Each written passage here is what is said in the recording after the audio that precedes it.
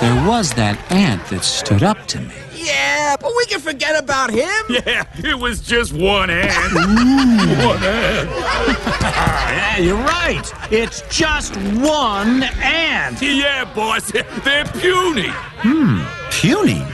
Say, let's pretend this grain is a puny little ant. Did that hurt? Nope. Well, how about this one? Are you kidding? Well, how about this?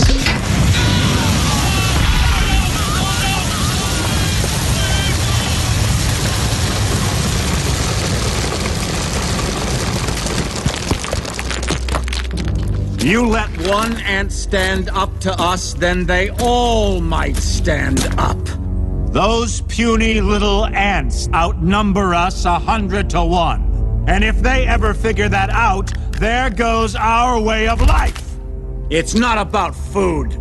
It's about keeping those ants in line. That's why we're going back. Does anybody else want to stay? A classic clip from the classic 1998 Pixar film, A Bug's Life. The monologue from the tyrannical grasshopper, imaginatively named, Hopper, and appropriately played by none other than Kevin Spacey. I work for Kaiser Soze. The Archons really do like to hide their machinations and even weaknesses in plain sight. They can't help it. They're as arrogant as Yaldi-Baldi in the Gnostic text, bragging about his shitty creation known as the universe, alerting and pissing off his mother, Sophia, to no end. As above, so below. Yet the point is that we are far more than the rulers of this age. We are smarter, stronger, and in many ways better armed than the Karens and Catamites in the establishment. We just need to realize this, understand the delusive chimera they have woven over our psyches that makes it seem we need them or that they're better than us, and begin hacking their unholy code. People should not be afraid of their governments. Governments should be afraid of their people. We don't even need to be violent, yet. Just bring the fear of the Lord right back into their adrenochrome-pumped hearts. As Nikos Kazantzakis wrote, if we all desire it intensely, if we organize all the visible and invisible powers of earth and fling them upward, if we all battle together like fellow combatants, eternally vigilant, then the universe might possibly be saved. As Dr. King said, we know through painful experience that freedom is never voluntarily given by the oppressor. It must be demanded by the oppressed. We only need 10 to 20% of us to rise and call out their Gorgon bullshit. That's it. The empire is defeated.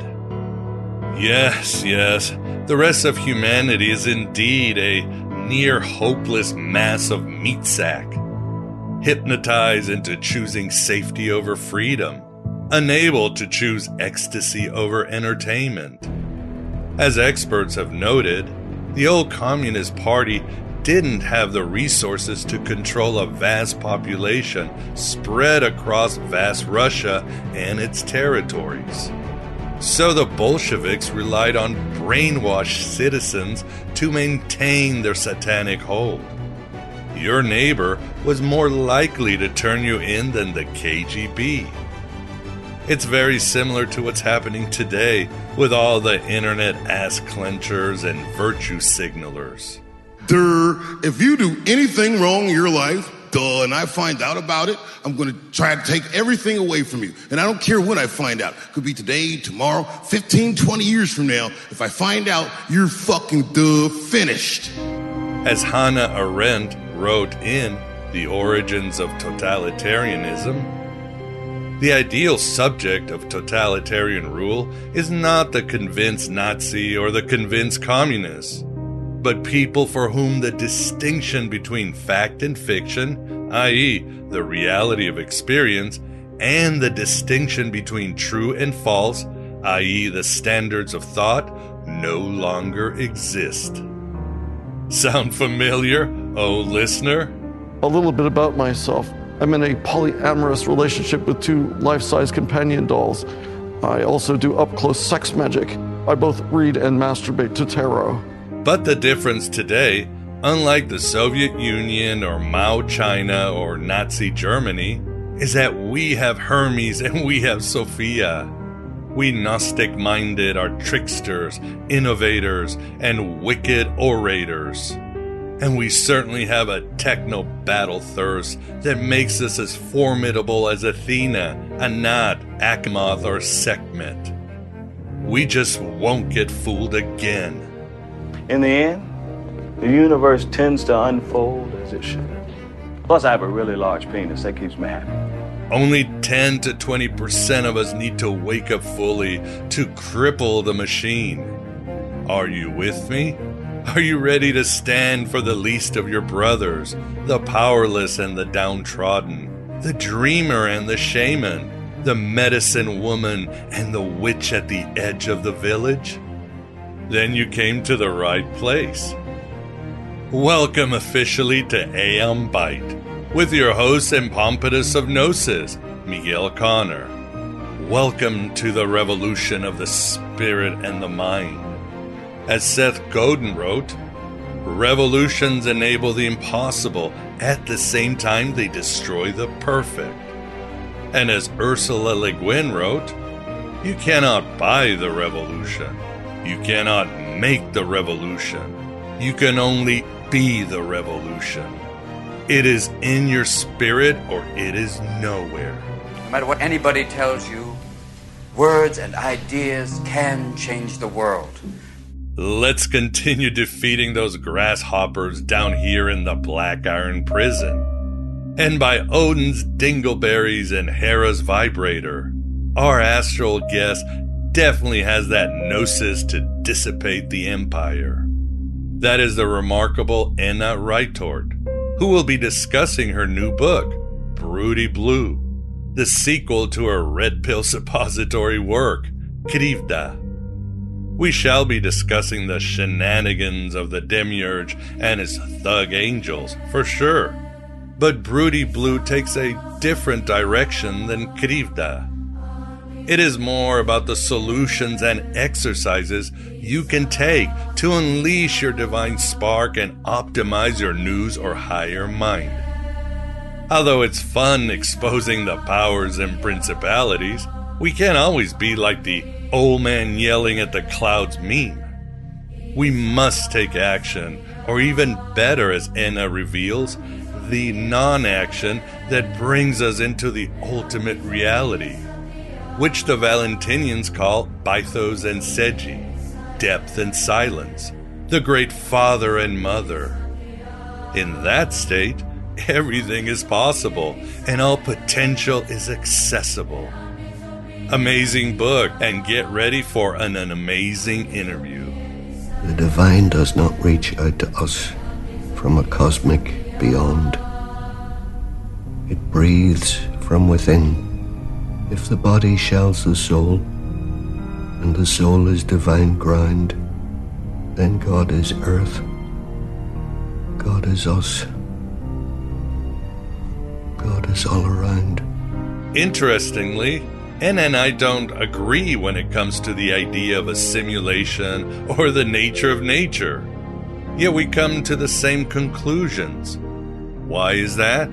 Because we're moving away from either-or thinking, you see, and allowing our experiences to guide and optimize our thinking. We embrace that cosmic wonder in between either-or, you know, that depth and silence. In that condition, not everything is one, like New Agers and other theists want us to believe, but everything is the all, and everything spreads out like a tapestry of miracles. We play with the dark and light in and outside of us, like hermetic alchemists. I didn't have the heart to tell her there is no heaven to go to, because we're in it already. We're in hell too. They coexist, right beside each other. And God is the Lamb. However, regarding the simulation hypothesis, I'd like to briefly discuss the I Ching, or Book of Changes, a foundation of much of Taoism and Confucianism.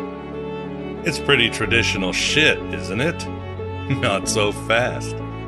Ultimately, the hexagrams are nothing but, you got it, code. Binary code.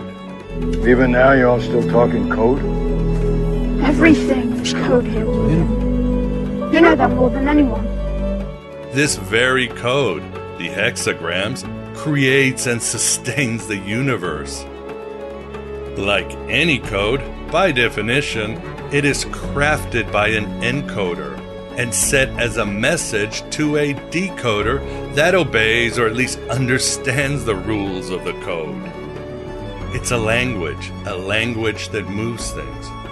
Am I wrong? No, you're not wrong. Am I wrong? You're not wrong, so you're just an asshole. Okay, then. So, in a way, even the I Ching supports the idea of a simulation. Heck and Hecate, the inventor of the binary code, Gottfried Leibniz, is said to have come up with his discovery during a time when a Jesuit priest gave him a copy of the I Ching. Whoa. Beyond the Book of Changes, the Pythagorean music of the spheres, or the great frequency that is Om, or token singing Anur, is also a code. So is the cosmos creating laughter of Abraxas in the 9th book of Moses. A code, a language that moves. We are not in the carcass of Ymir or Tiamat. Creation is nothing like those louts, Jehovah or Allah, acting like construction workers, moving matter around until their dicks are hard. Nothing like that. And we must embrace that depth and silence to understand the celestial computer language fully. Trust me, the establishment and their dark magicians have been manipulating this code for millennia. And I think he made us forget why we're here. This here, it isn't real. It's an illusion, a magic trick, a simulation. Meditate on this, and meditate even more on the charge code that Enna will grant you soon. Write your own gospel, live your own myth.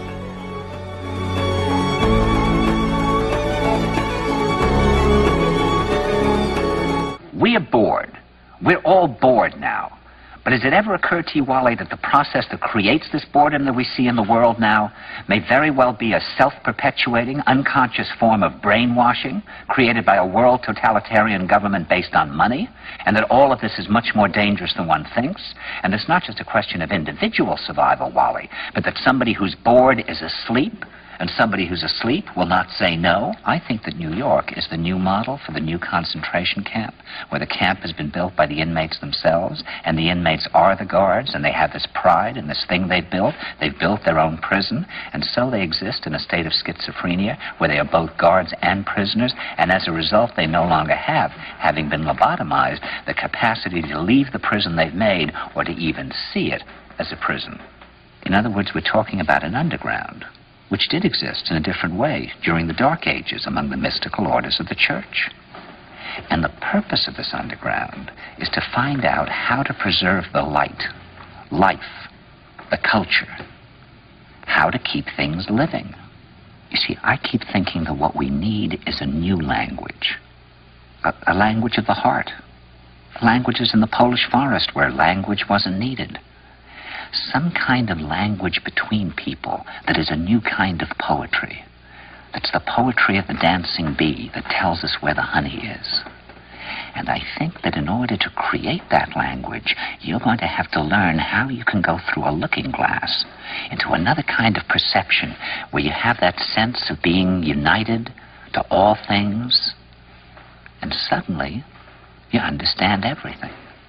This is the Aeon Bide interview. And with us, it is an honor and a pleasure once again to be joined by Anna Reitort, this time to discuss her book, Broody Blue, a handbook of ruthless gentleness for the natural human mystic. Anna, thank you very much for coming on the show again. And thank you for having me again. It's a real treat. Oh, yeah, it's always a treat talking to you for sure. I love what you're doing, and we do speak sort of the same language. And with us, too, we have somebody who's also very ruthless in his gentleness, and that is the Moondog Vance. Vance, how are you doing? Okay, I'm ruthlessly gentle today. But are you a natural human mystic? Yeah, I think I am, actually. Yeah, for sure. Despite myself. Despite your ego tripping over yourself. Awesome. Well, we are definitely we've got an excellent book, very useful, and in many ways, very necessary in today's life and for today's culture. So before we get started on the book, Anna, I think we had you last January of 2022. It's been a year, although in some ways it seems like 1,000 years have passed. What do you think? What is your view of what's been going on with the Earth? Are things getting better, weirder, or do you have a take on all this trickster craziness that's going on? Oh, all of the above. I mean, yeah, we're, I think, coming close to the great squeeze, the great sort of, the great squeeze where the ultimate of one variety that you've just described will meet the very extreme of the other variety that you've expressed. But there's the stirring in the masses. It is happening. It really is happening. And, not so much out where I am in the world, but, of course I'm following what's happening in the Western lands that have been more heavily hit.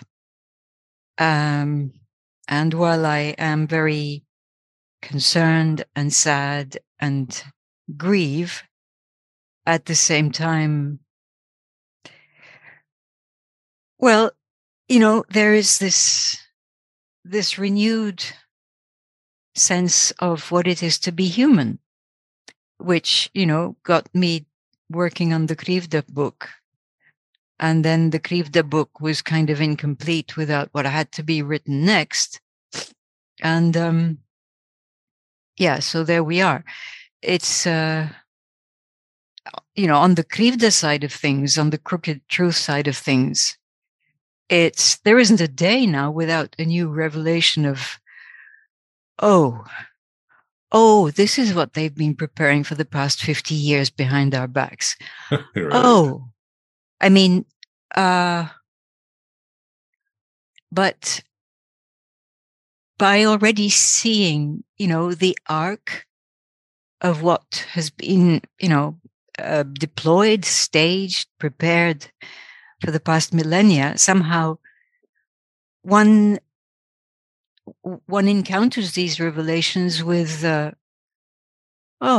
it's just your jaw is dropping a little bit more to the floor, but at the same time, the re-traumatization is not happening. And I think that's really important. My heart goes out to all the people for whom the actual conscious traumatization has not yet happened, who haven't yet taken into their consciousness what has been happening. Because when it hits for them, it's going to be really, but otherwise we're looking at this theater and we're feeling the pinch in, whichever local ways. You're getting your versions of it, which are pretty bad in North America. We're getting our versions of it here, which are all hidden behind a particular Oriental smile. Yeah. But I think I really feel that this year is going to be, the anti-human and the human are going to start grappling each other, and not just unilaterally. It's going to be, it's going to be from both ways. That makes sense, and I agree. As my friend Chris Knowles likes to call it, the great Ra set. In other words, the sun god Ra, the good, and Set, the dark trickster, both are right in front of us to make our choices. And what do you mean by consciousness trauma? And of course, we should probably talk about Krivda too before we get into this book, since Krivda is just as essential to this book as to understand your work in toto. Well, Krivda is in a way the prelude to what I hope is the good stuff in the second book. But basically, I mean, Krivda was for me and for, readers who write to me, has been the bringing into consciousness of what we know has been our traumatization. But, it's one thing to know that we've been traumatized, each and every one of us, in this or that way, in this life, in previous lives, through the oversoul of humankind, etc. And the other thing is to realize that this has really happened for each one of us, and to become aware of the modus operandi of this thing on the macro scale, touching us and touching, Earth also.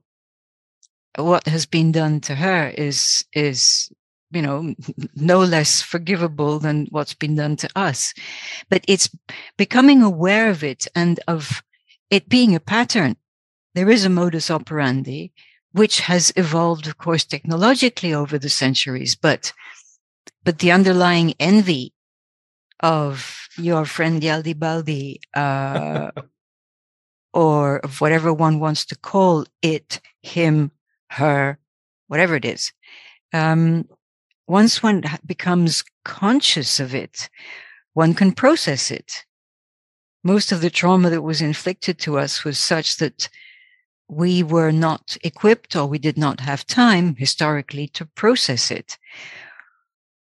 For me, the business of writing Krivda was to be able to journey through that whole arc of time and to see the consistency in the game of the gods. And once you see it, well, you're going to have your bouts of fear, you're going to have your nightmares, you're going to be sick once in a while, but then you come out the other end of it feeling, oh, okay, that's the way they work. Well, I am not like that. I'm a human being. And as a human being, I've had to, the collective I, or the individual I, have had to take all sorts of shit from them. But why do I have to have been victimized like this? And then you realize that it's because there's something very special about being a human that they envy. And so, this, you can get both the traumatic side and also the realization that there is a reason for all this trauma. Like, what they do to little kids. It's because they're after the treasure that is in the little kids. Right. And so, once you realize what is the human side of this equation, well, then you can start making an informed choice, and you can digest and alchemize the energy that was stuck in the trauma, emotional subconscious mind, and then you start getting curious about, what is it really to be a human being, since it's been hidden from us.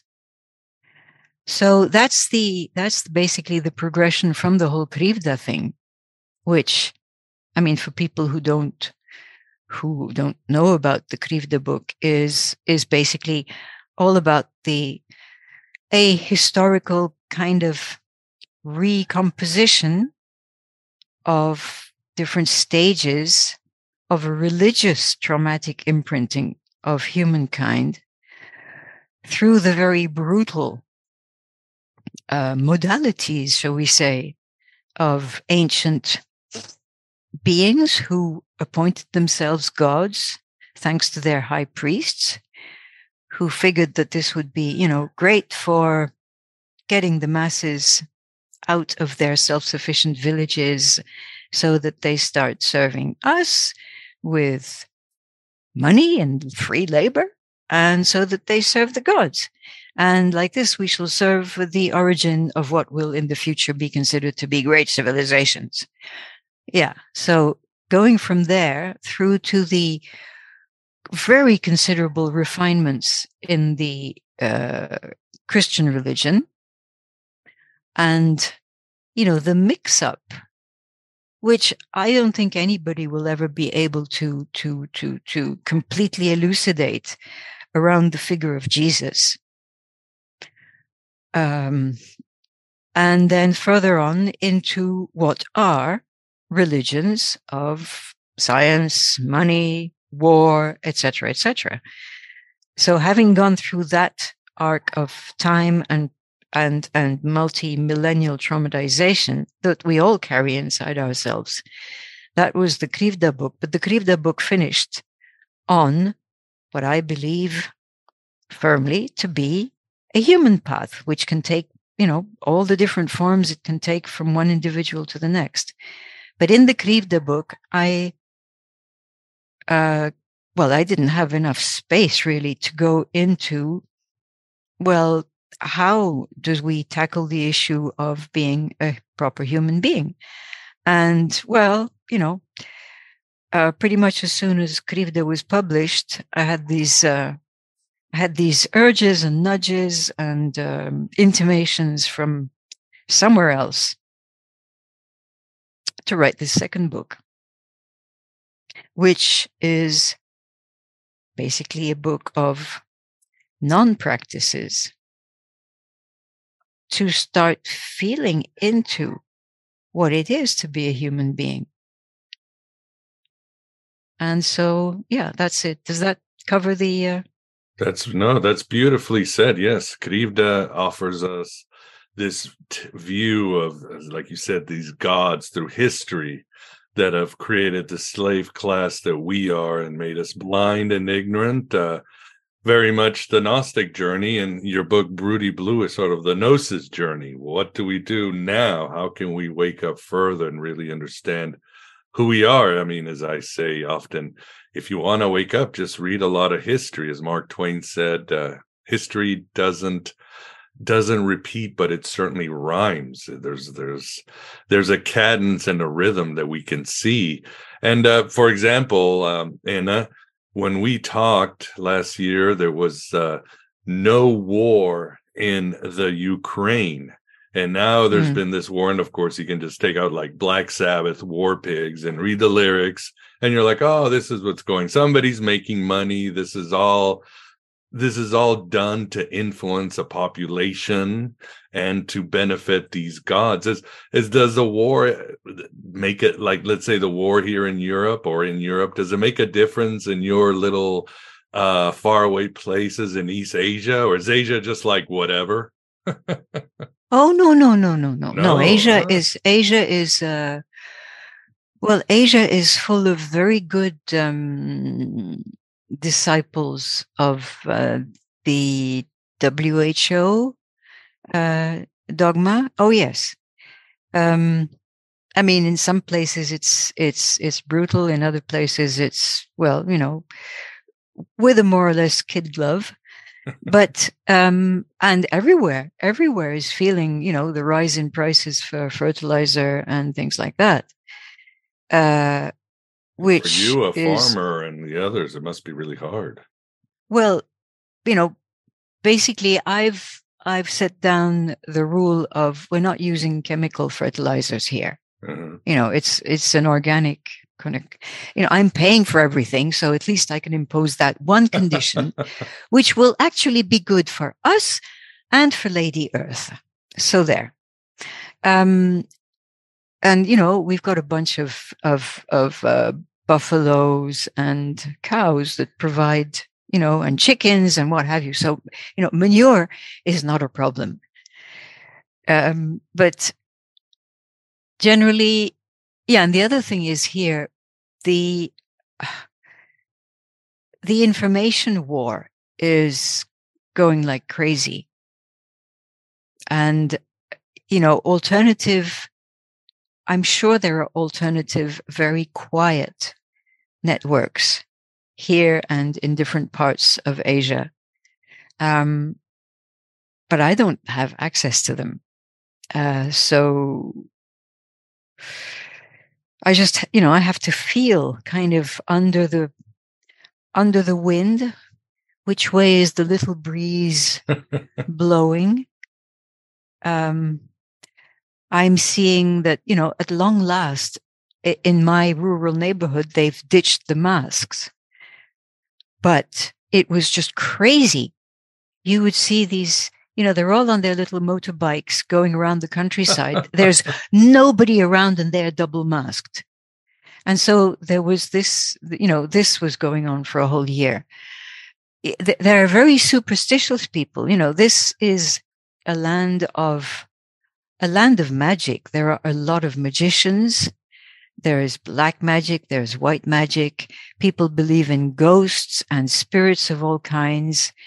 So, once they'd become convinced of the existence of a spirit of the virus, then the talisman, there was no talisman, that was as good as double masking. Right.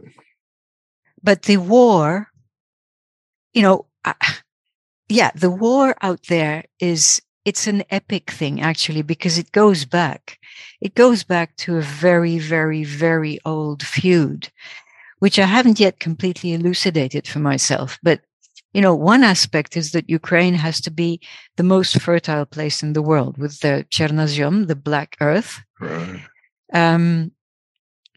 Ukraine was never its own state. Ukraine was the, cradle of Russian Orthodoxy, which is kind of weird. And I'm reading different alternative histories from Russia in Russian, which are beginning to paint a very different picture. But that's going to be for, 2 books hence, because it's a lot of research, which is difficult because I don't have access to a hell of a lot of stuff here. But, the Khazarian Empire was largely based in what we now call Ukraine. So there's also some kind of very ancient curse, I feel, in that land. So, what Russia is doing is, it's normal from the Russian point of view. And, Russia is playing this war because, for all sorts of reasons. NATO did creep up to the very, western, the eastern edges of Europe, the western edges of Russia, contrary to, previously given assurances. And then there's, the use that's been made of Ukraine for all sorts of extremely nefarious purposes. And there is this strange backdrop of the so-called Christianization of Russia at the end of the 10th century. For very realpolitik reasons, not out of, all of a sudden, the whole Russian people had this enormous leap of faith. No. And there was a hell of a lot of resistance because the Russians had, and actually still have, a powerfully animistic culture. But as I said, that's for another. Right. That's for another book. Yeah. And the seat of power of the Rus was Kiev. For strange reasons, they moved to Moscow at some point. But yeah, there's a lot going on. And what you're saying about the Ukraine, maybe it's like Egypt. It's this place of magic and grain that power players must have for some reason, for some mystic reason. And yeah, interesting, in Asia, it's the same. These two forces are rising. Technocracy is rising, but Sophia is rising too. So it's a global thing. So no escape, no escape from either side. Exactly. No, we really are in this thing together. But we perhaps don't yet completely realize it as much as we realize other things in global terms. But no, what is really disturbing is Europe in general. It's, the prognostications for the extension of the war, and what Russia really needs to do to be a balancing force between East and West, because Russia is the only land that can do this, and the only let's say, soul of a nation that can actually do this, because they themselves have been torn between East and West, and that's a major overlooked aspect of the Russian history. But they understand the West and they understand the East, and their territory must be inviolate for this to work, because they have a very ancient agreement with their land, Mother Russia. So it'll be interesting to see, but I think, Western Europe playing the games that they're playing now they're playing with fire, because once the Russian bear has started to stir, the Russian bear is not going to back down. They were very patient through this whole Ukraine thing, since the 2014 coup. And this year it really hit a point of no return.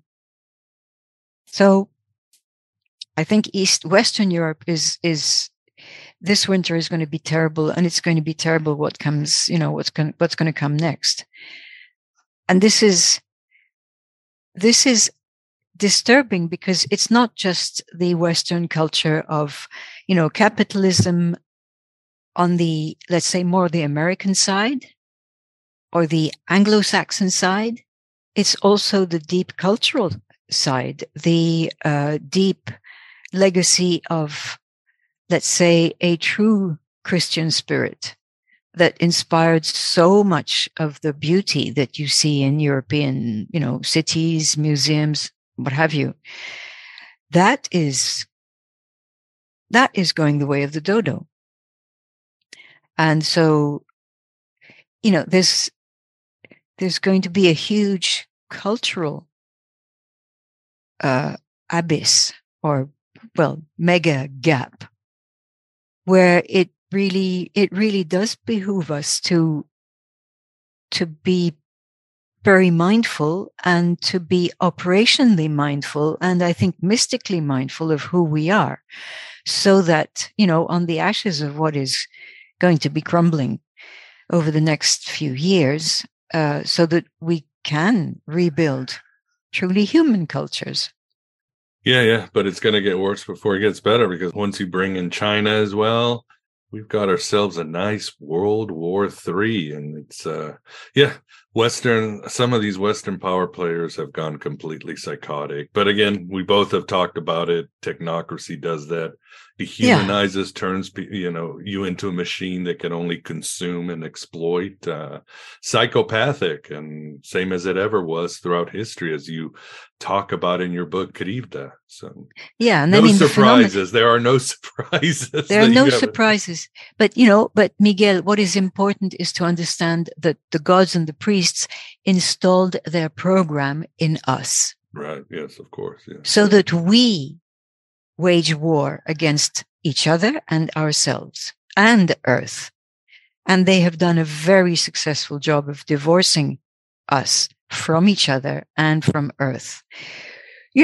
Because they know that there is a rather special agreement between the being Anthropos and the being that, the Greeks call Sophia. So They know that, and it is for us now to know it, and to realize that the war machine is installed in our own minds. Definitely, for sure. What do you think, Vince? Or do you have a question? Yeah, I was wondering. And do you have an opinion as to whether or not either the Ukrainian or the Russian side is leaning more towards, Western technology? Is that perhaps one of the reasons between the schism between the two people? Oh, yes. Oh, very much so. Very, very much so. I mean, but remember, the coup happened in 2014 because the then president had been hesitating between, the invitations of the EU and the assurances of Russia, and had wisely enough figured that being under the Russian umbrella was probably safer and better in the long term, in terms of, providing for everything and for security and this, that, and the other. And that's how he was, ousted, and this coup took place, with the cookies of Victoria Nuland fame.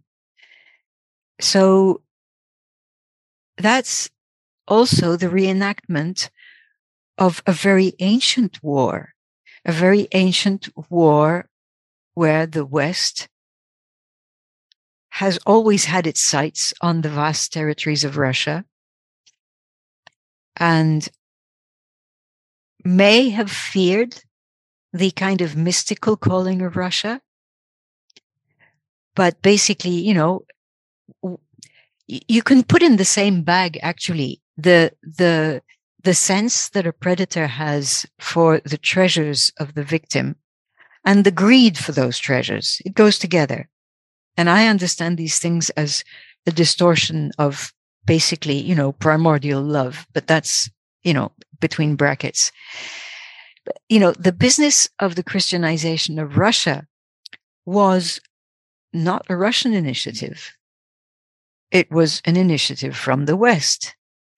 And then, and most of the population was very much against this. The Christianization of Russia happened, basically in rather limited areas around Kiev. Right. In that way in those days. But then you got the Reformation of the Orthodox Church in the 17th century. And that was the equivalent of what was unleashed by the Council of Nicaea in the West. Because most of the Rus population was still very much attached to its own old animistic ways. And they had these elders who were like, Indian yogis. They could live to 200, 300 years.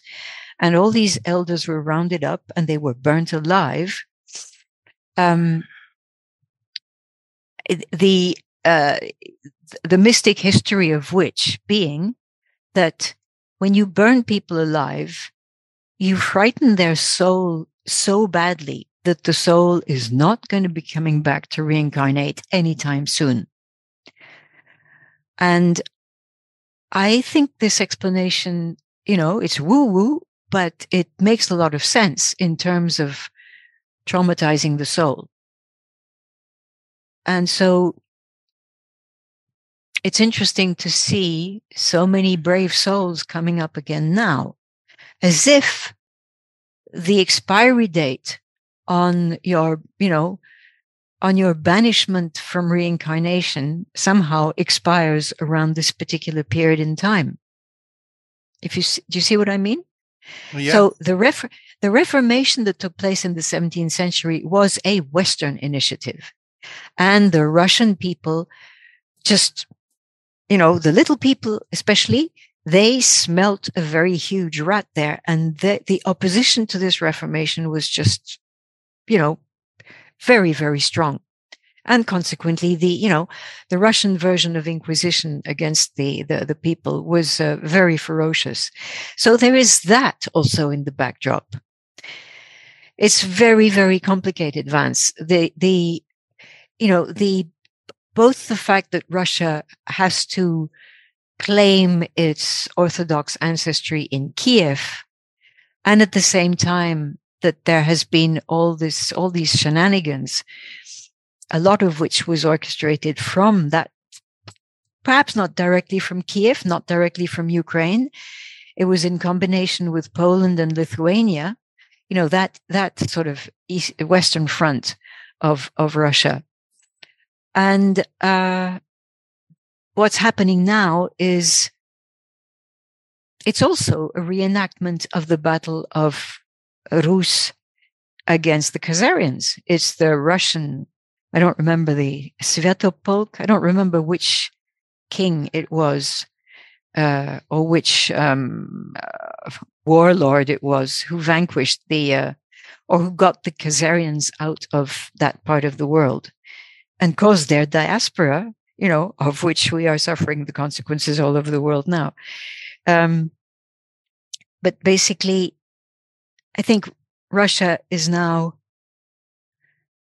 hoping to have this final decisive battle against the different demons of that buffer zone between the East and the West. And that's the way I feel it, kind of, in woo-woo mystical terms. There's something about Russia that has to cleanse, and they've been cleaning out, a lot of the underground stuff and the biolabs in the Ukraine.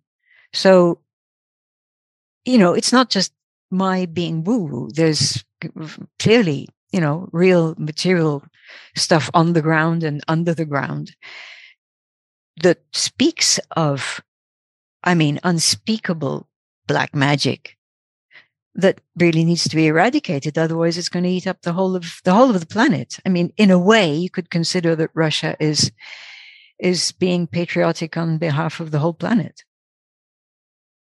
Interesting.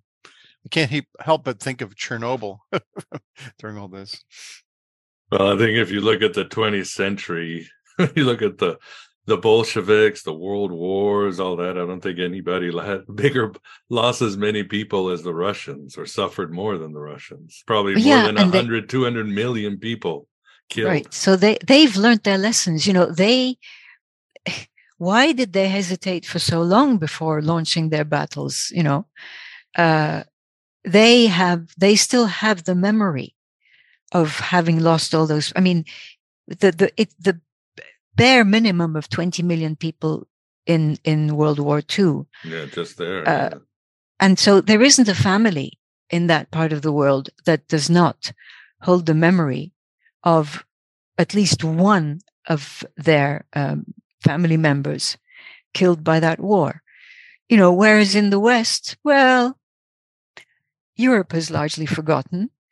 And in America, well, World War II was, well, you guys were there at the end mainly. And you had some of your own oligarchs who were funding things on this and that side of the front. Yeah, so, but there is no living memory of that war in America, which is one of the things that allows American dishonesty to say that, oh yeah, it's our boys who won the war against Hitler.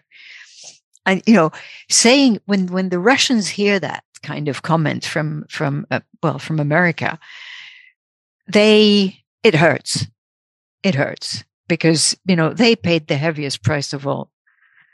And so, I'm not defending anybody here. That's just the way it is. Yeah. It was the Russians who liberated the camp. In fact, there is an argument to be said that the reason Japan finally surrendered was not the two bombs, because the leadership didn't even know. It was the society was already agrarian because all the cities were destroyed. But it was when the Soviets began invading Japan that the Japanese said, we're done. We can hold off the Americans, but now we've got the Russians on one side. That's it. We have no choice. But anyway, let's get into your wonderful book as we try to find the solutions and find our place of gnosis and peace in this world. Let's talk about the themes. What exactly is non-practice, as you write? Its foundation is pure attitude of, quote, presence in awareness. So tell us a little bit about that, Anna. This has to be the most difficult thing to explain, especially to Westerners. It's perfectly normal for Eastern people because they can fall into, a state of non-doing. I don't know. It's in their mystical genes or whatever. Oh, it's but like the Tao you speak of is not the Tao. Is that kind of it? Well, yeah, but these are mind games. We can say all sorts of witty things, all sorts of koans can be produced from the mind, but the real koans that really work are the strange conundrums that come from another part of us. And, when we're looking for solutions to the, the present predicament that we're in, for one thing, it's a very practical war, but it has, a lot of people correctly say, oh, it's a spiritual war. They're after the soul of humankind. Well, yes, they are, yeah. For which they have their own esoteric tools. Now, when I'm seeing lots of brave people saying, well, you have to organize as communities, go back to local, use only cash. Yes, I absolutely wholeheartedly agree with all this. But this is only the level of a certain superficial doingness, while we are not going into a rooted presence of who we are to ourselves to inspire the things that we must do. And, since writing the Broody Blue book, I'm noticing this more and more in all the Western people that I know, the Western people, whose work I follow, in writing or in audio. There is this predominance of the doingness obsessed mind. And it is so difficult. Why is it so difficult for Western people to meditate? Because they have to fight the mind, and the mind wants to keep doing stuff. And to keep the mind happy doing stuff, then you're going to keep the body happy doing stuff, or getting rather unhappy and getting rather sick. And, the amazing thing for me was that I had this big nudge towards the end of writing Krivda, of this nudge that I understood immediately, that was telling me to be breathed. That's how it started for me. I hadn't, what I formalized in this second book comes literally and exclusively from nudges that I've had, and from my own non-practice of these non-practices. Because when you're being breathed, you're doing nothing. And so, I fell into this attitude completely spontaneously. And it's only later on that I realized that it would not come spontaneously to many other people. But for me, it was so life transforming, because suddenly you're not alone anymore. When you're being breathed, you start to feel that there is a subtle power that is attached to you, that breathes you. And you start realizing that, our language is full of traps. I mean, in case you hadn't already realized. Right. But actually, if you sit there and you observe, am I breathing? I'm not exercising any willful control unless I want to control my breath and do breath work. But if I'm just having the breath coming in and out, well, actually, I'm being breathed by something. And this became this seemingly nothing burger thing, became absolutely fascinating because it took me completely out of the mind without having to fight the mind. Oh. And it revealed to me, I mean, so many things, that are mostly sort of taken up in the book again. But then strangely, how this happened, I don't know. But, what got me to open a particular confidential kind of website about a particular Japanese non-doing, non-practice, on the heels of this being breathed non-practice. Okay, I mean, I understood that there was there's a real thing here, which is to be able to be it for 10 minutes. That you don't have to sit in this non-doing attitude for 2 hours at a time. Just a 10, 15-minute moment that you give to yourself is just so refreshing, and you discover that there are these other forces that have your back, and that are busy healing you if you will let them do it. So, I mean, I'm the kind of person who has done all sorts of things, and well, often or generally not being really convinced. Mm-hmm. But these things that I have to call non-practices, because it's about an attitude of non-doing, of getting out of the doingness, busyness of the Western mind, and the compulsion to fear empty moments. And when you start being in those empty moments and realizing that they are rejuvenating, I mean, it's much more than that. And they take you into the core of yourself in a way that I have never found in any other practice. But I mean, calling them non-practices is the only way to call them, because there is no other word. Or attitude. But you can have an attitude of anger. So this is, and then how do you practice these non-practices? Well, you don't practice them. You, let's say, cultivate them. I mean, I've had to wrestle with vocabulary because, we don't have the words. I suppose Japanese has the words. And I suppose, the expression non-doing, that is what we translate, whatever it is that it is in Japanese. I suppose it's a pretty standard thing for them, because the particular non-doing practice where it's the body that is allowed to move without any voluntary control from I, it is absolutely amazing. When you discover it in non-practice practice, it is life-changing. You discover your body wants to move you in such interesting ways. It's absolutely fascinating. And it really works. And in Japan, this is it's quiet, it's not publicized. We don't know about it in the West, but many, many people do it in Japan. I mean, I think even the education ministry has authorized it or organized it for kids in school.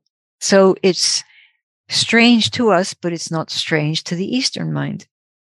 Yeah, you talk about Noguchi, and then you always start each chapter a quote from Itsuo Suwada.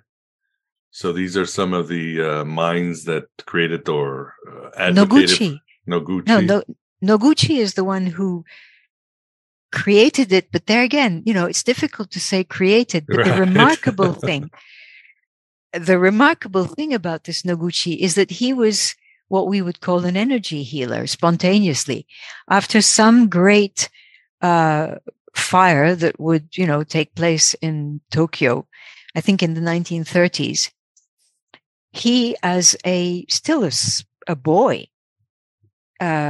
was wandering the streets and he bumped into a woman who was in great distress, very much suffering. And he just, waved his hands on her and she was healed.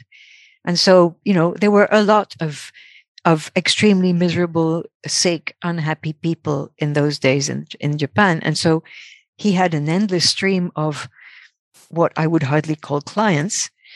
And his reputation grew and grew. And, I think he was, even before he turned 20, he started becoming disillusioned and discouraged because, okay, he had this ability to heal people, but it was always cultivating the dependency of people on the healer. Whereas he had already realized that the body and the body mind and the body mind soul have their own self-healing capability. So he started puzzling himself over and over and over with how am I going to get the people to get weaned from my services and the services of any other healer for that matter. And he perfected these 3 particular movements, which one does do. That's the only piece of doing this in the particular non-practice of Japanese non-doing. And once you've done those 3 exercises, you just do nothing and the body starts to move. And once he had perfected, he'd boiled down a whole bunch of different types of exercises to those 3. Okay, so he knew now that he had something that he could pass on to people. And it started quite discreetly. And one of his pupils was this Itsutsuda, who, for some strange reason, nudged by the great whatever, moved over to Europe and ended up in France. But he was also a scholar, I think, of anthropology, which also makes him dear to me. And he was a student of the 2 greatest anthropologists of France. And that really got him thinking. And so he became capable of thinking, speaking articulately, reading, writing in French. His books are pretty remarkable in terms of, his grasp of the French language.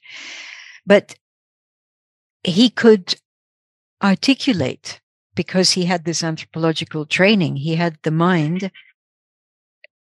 like I humbly and in a much smaller way, I use my anthropological training to be able to, to take these concepts that would be, too out there or too whatever, and to somehow make them, let's say, more reasonable, and to make the woo-woo reasonable. Because, what I haven't yet said is that the command to be breathed happened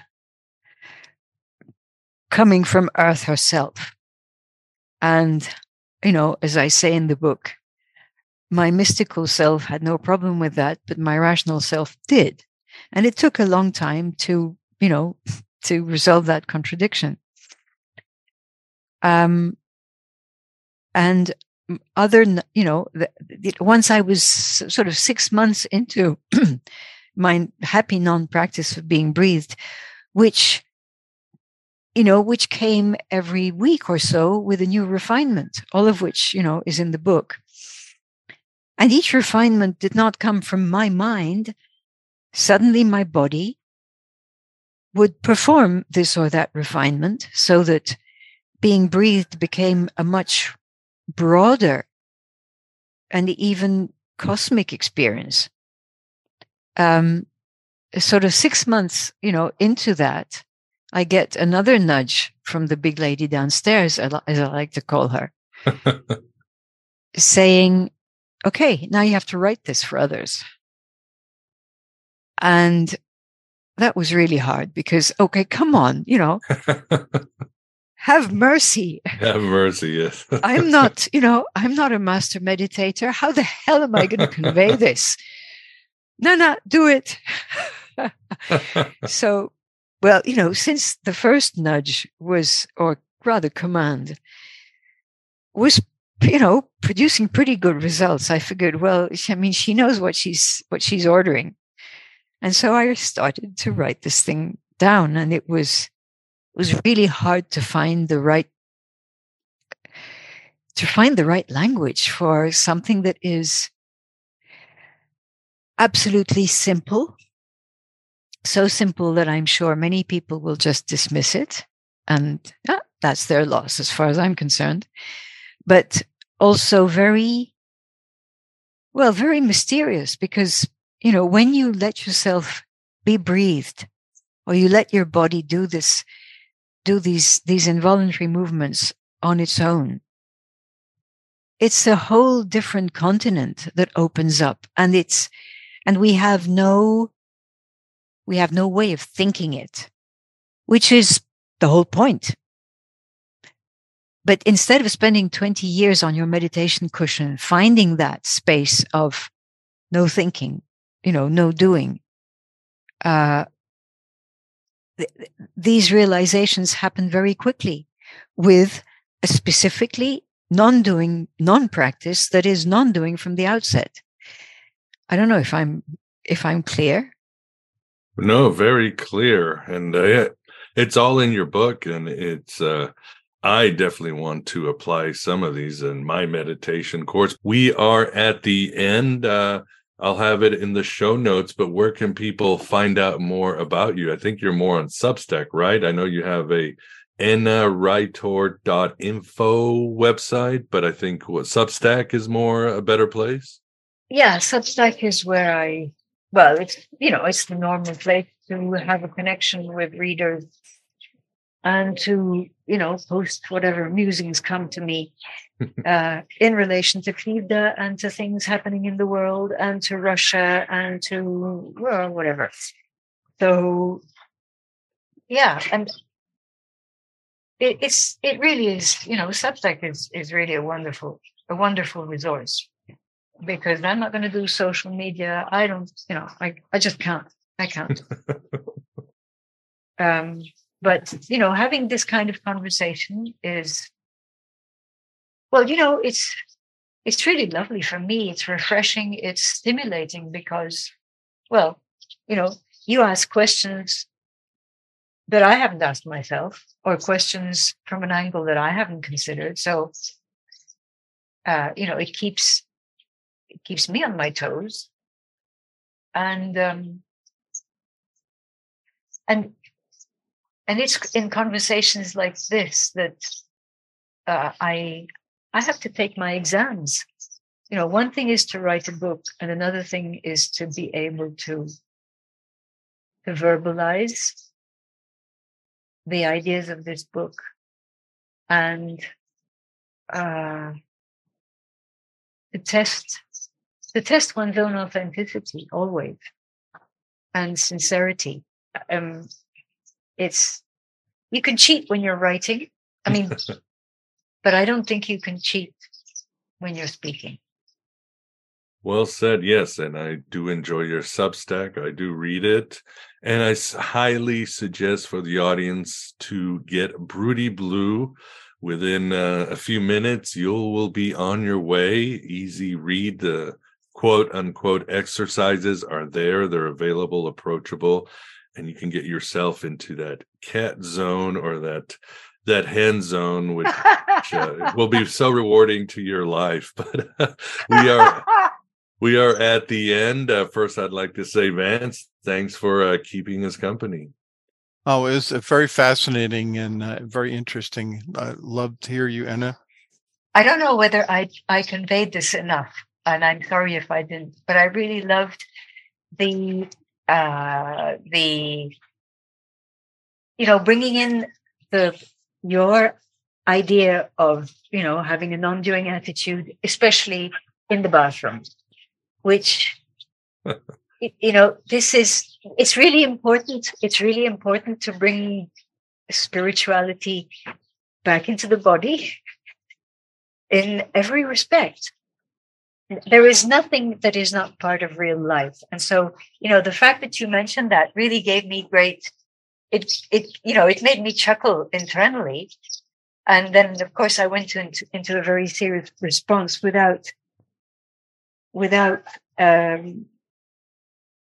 sufficiently acknowledging the great wisdom of your question. Well, after all, it is a call of nature, right? That's what we say. Yes, absolutely. Absolutely. Yes. And let's reinstate the real value of that phrase instead of, it's nature that calls, like the subaltern entity calls. Right. No. Wonderful. Well, this has been a great conversation as well as always, Anna. We always look forward to your next book, whatever is coming down the pipe, because we need that gnosis more than ever. So as always, really appreciate you coming on Aeon Byte. Thank you so much, Miguel and Vance. I really enjoy these conversations with you guys. Love it. Thank you. And the voice. Yeah, if only my wife and kids thought the same. Oh, my cats. My voice doesn't seem to work on the cats either. They don't listen to me. No. You have to squeak. You have to use your voice to make the noises that they make. Oh. That's the thing. They're not going to be responsive to human language. But, you go in your voice. You make their language in your voice. That works. Works with my cats. Try it out. Yeah, right now it's just me tapping the can or opening a can. That's what makes them very obedient. That's the only time. I can't get that. Obedience, I cannot get. No way. All right. Well, thank you, Anna, and until the next time. Thank you. Take care and be broody. And there you have it, you of the broken places.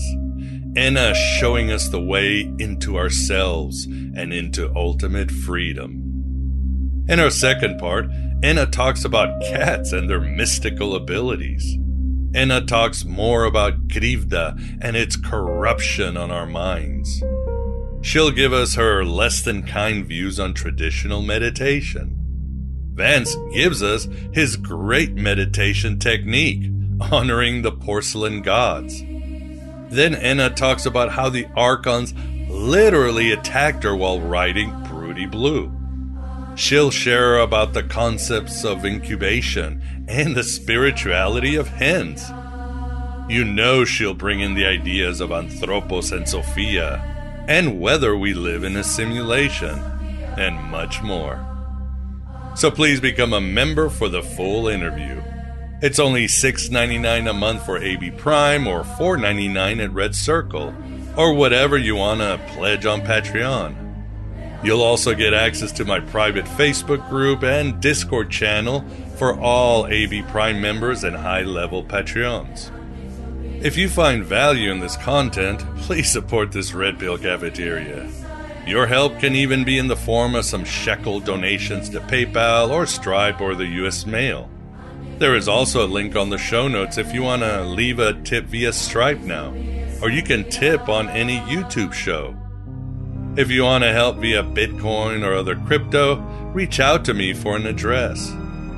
Consider joining the Finding Hermes program, where we have bi-monthly meetings on Gnostic practices and rituals, as well as some cool Q&As. If you need help with all of these choices, just message my ass. I'm always here to help, and I truly appreciate your help. Thanks for being here. Thanks for being yourself, your true self, here in the desert of the real. Hello and goodbye, as always.